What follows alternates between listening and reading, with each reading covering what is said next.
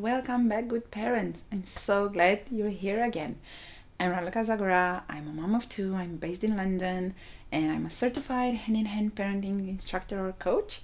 Thank you for joining me today as we will continue to talk about how we can support our children overcome their fear of dogs. In the previous episode, we talked about fear, how it manifests, why it's there, and how we can support our children and their emotional recovery through play. And if you haven't gotten a chance to listen to that episode, I link it in this episode's details. And in this episode, the second and final in the series, we will talk about the edge of the fear and how we can support our children to find and conquer it. Please note that ideas from this talk might be useful in case your child had a traumatic incident with a dog, but these are not enough to support a child to fully recover. We can talk more about your particular situation and I can support you in this case as well. So please feel free to get in touch with me. Now let's go back to the fear of dogs. Another thing, so we talked about play that we can use to help our children conquer their fear. Another thing that we can do is to listen to our children as they release the fear, this time through crying, sweating, or trembling. I want to introduce here a term used by psychologist Lawrence Cohen in his book Playful Parenting, and this is the edge of the fear. In his words, the edge is where the healing work of overcoming fears takes place. So let's take an example. Let's say we have a child who refuses to go to the park because they know that dogs might be there. So they no longer want to go anywhere near a park. They don't even want to get out the door when they hear the word park. They refuse to get dressed to go to the park. So an hour having a picnic in the park, out of the question. So what we might try one day when we feel well resourced and patient, because this will need our patience. So one day we can just go to our kid and suggest, sweetie, how about going to the park today for just 5 minutes? Just you and me. And I'll be there with you all the time. What do you say? And if the child starts protesting, no, not going, it's a stupid idea, I don't want to go, we'll just stay with the child and we will listen to anything they have to say. We show them that we get them, we hear them. I know you don't want to go to the park. We'll just go for 5 minutes, just the two of us. Come on, let's get dressed. If they agree, we suggest the next step that needs to be taken in order for us to go to the park.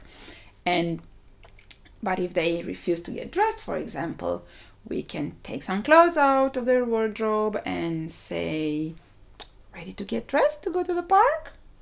And at some point through these steps and stages needed to go to the park, if we are able to stay calm and warm, chances are that our child will have a bodily reaction. They might start to tremble or shake with fear or cry, maybe even laugh. This is the edge of the fear. Being at home, safely tucked in their bed, it's too far from any dog.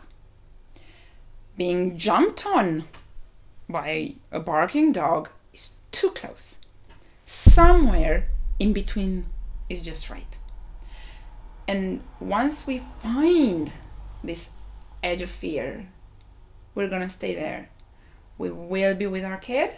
We will listen to all that they have to show us and share with us about how scary even the thought of being in a place where dogs might be is for them. And in those moments, we don't have to say anything. We don't need to talk them out of their crying or trembling. I know we are told, stop the crying, because that means we've stopped the hurting. Crying is not the hurting. Crying is the healing of the hurt. Crying is the healing of the fear. So we will not talk them out of crying. We will not try to reason and tell them why they shouldn't be afraid of dogs. They really just need us to just be there and allow them to release the fear. They need to release that fear while feeling the safety that we are offering. We're holding them safe. We're keeping them safe. And they will feel, this safety. We don't need to talk them into feeling safe. And this is their healing process. They need to go through it to overcome their fear of dogs. When the wave of emotion seems to subside, we can remind them again and ask them, so are you ready to get dressed to go to the park now? Shall we get dressed? And they might start crying again, or begging us not to take them to the park, anywhere but the park, and we will listen some more.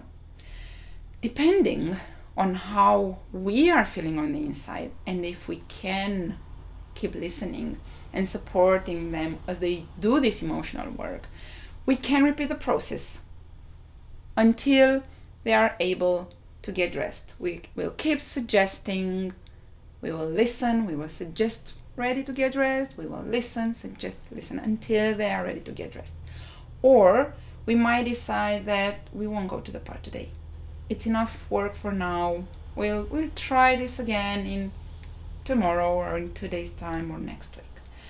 We need to keep in mind that this work is really hard for children to be doing. It's exhausting for them.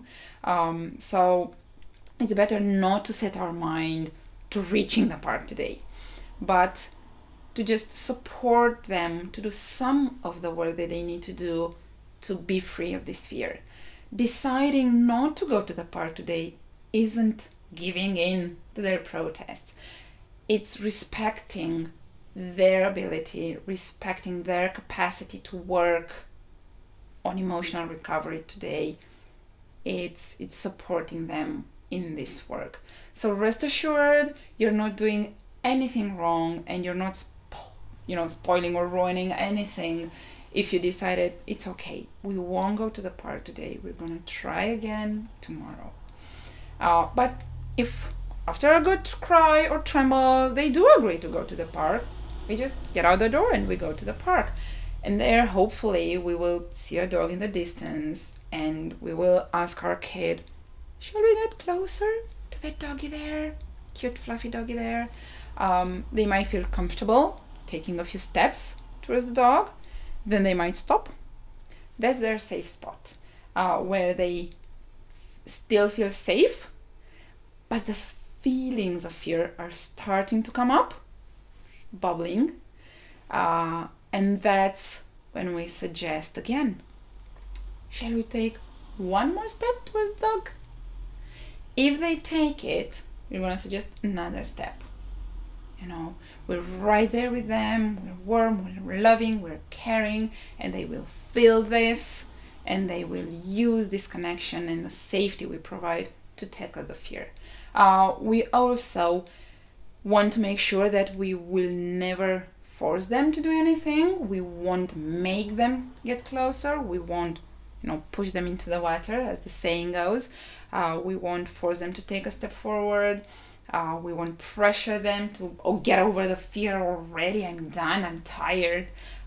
We will follow their lead. We will respect their rhythm, because otherwise we might cause more harm. This process of emotional recovery from fear does take time. And this is why I was saying that we need to try these things when we ourselves are well rested, we feel well resourced, and we're patient.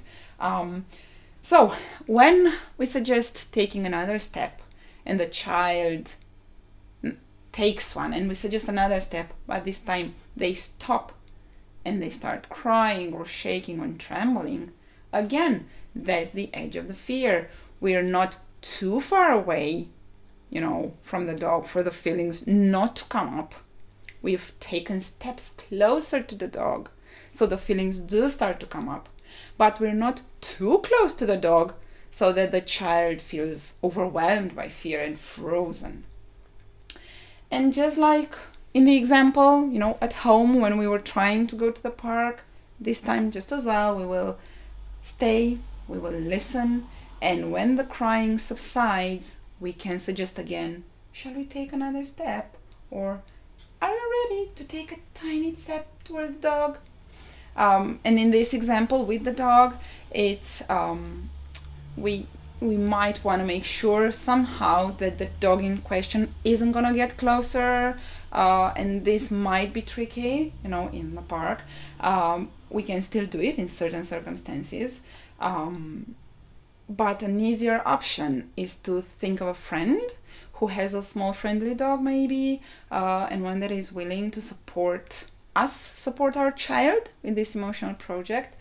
We have to prepare this friend in regards to how things will go, how the healing process will look like, that it will involve crying and trembling and shaking or screaming. And if they are willing to go ahead, we'll have our friend hold the dog, making sure the dog won't get any closer to our kid, and we will stay with our kid at the distance on the edge of the fear, and we will suggest taking a step closer, just try to get to that edge of the fear, and when we find it, we just stay, we listen to this healing process. After fewer or more sessions like this, our child will be closer to the dog, close enough maybe to even touch the dog. We'll then ask the owner where it's the safest place, to stroke the dog. We will encourage the child to start stroking the dog from that spot, slowly, gradually move towards stroking the dog's head maybe. We're gonna show our child how to hold the hand, in front of the dog so the dog can lick or smell the hand. We will explain to our child what the dog is doing and why it's wiggling their tail. They're happy to be with you. And we will also be ready for our child to have another bodily emotional reaction, like crying or shaking or trembling again. And we will, let them work again on releasing the scary feelings if they need to. We won't tell them, but you've befriended the dog. What's all this now? You're done. Weren't you done? Come on, you saw there's nothing to be afraid of. We'll just, again, follow their lead. Conquering a fear can take time, and we do need to just follow our child's lead. We also, as parents, need support. We also deserve and need support, and as this emotional work of our kids can be triggering, can be challenging, can be overwhelming for us too.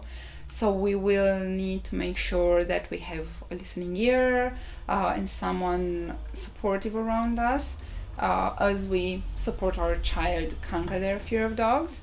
And if we ourselves are afraid of dogs, it will be really difficult to support our kids. So we'll have to tackle our own fear first.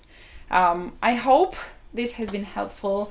Please do let me know if you try any of these suggestions, how they are going. If you have any questions, I'd love to hear them. You can reach me in the comments or my website, parentbyconnection.com. Also on Instagram, parentbyconnection. I'm Rolaka Zagora, and it's been a pleasure being here with you again. Thank you for being here, for trying your best, and for the tremendous work that you are doing, in caring for your children. I hope you have a lovely day, and I'm looking forward to being here with you soon. Bye.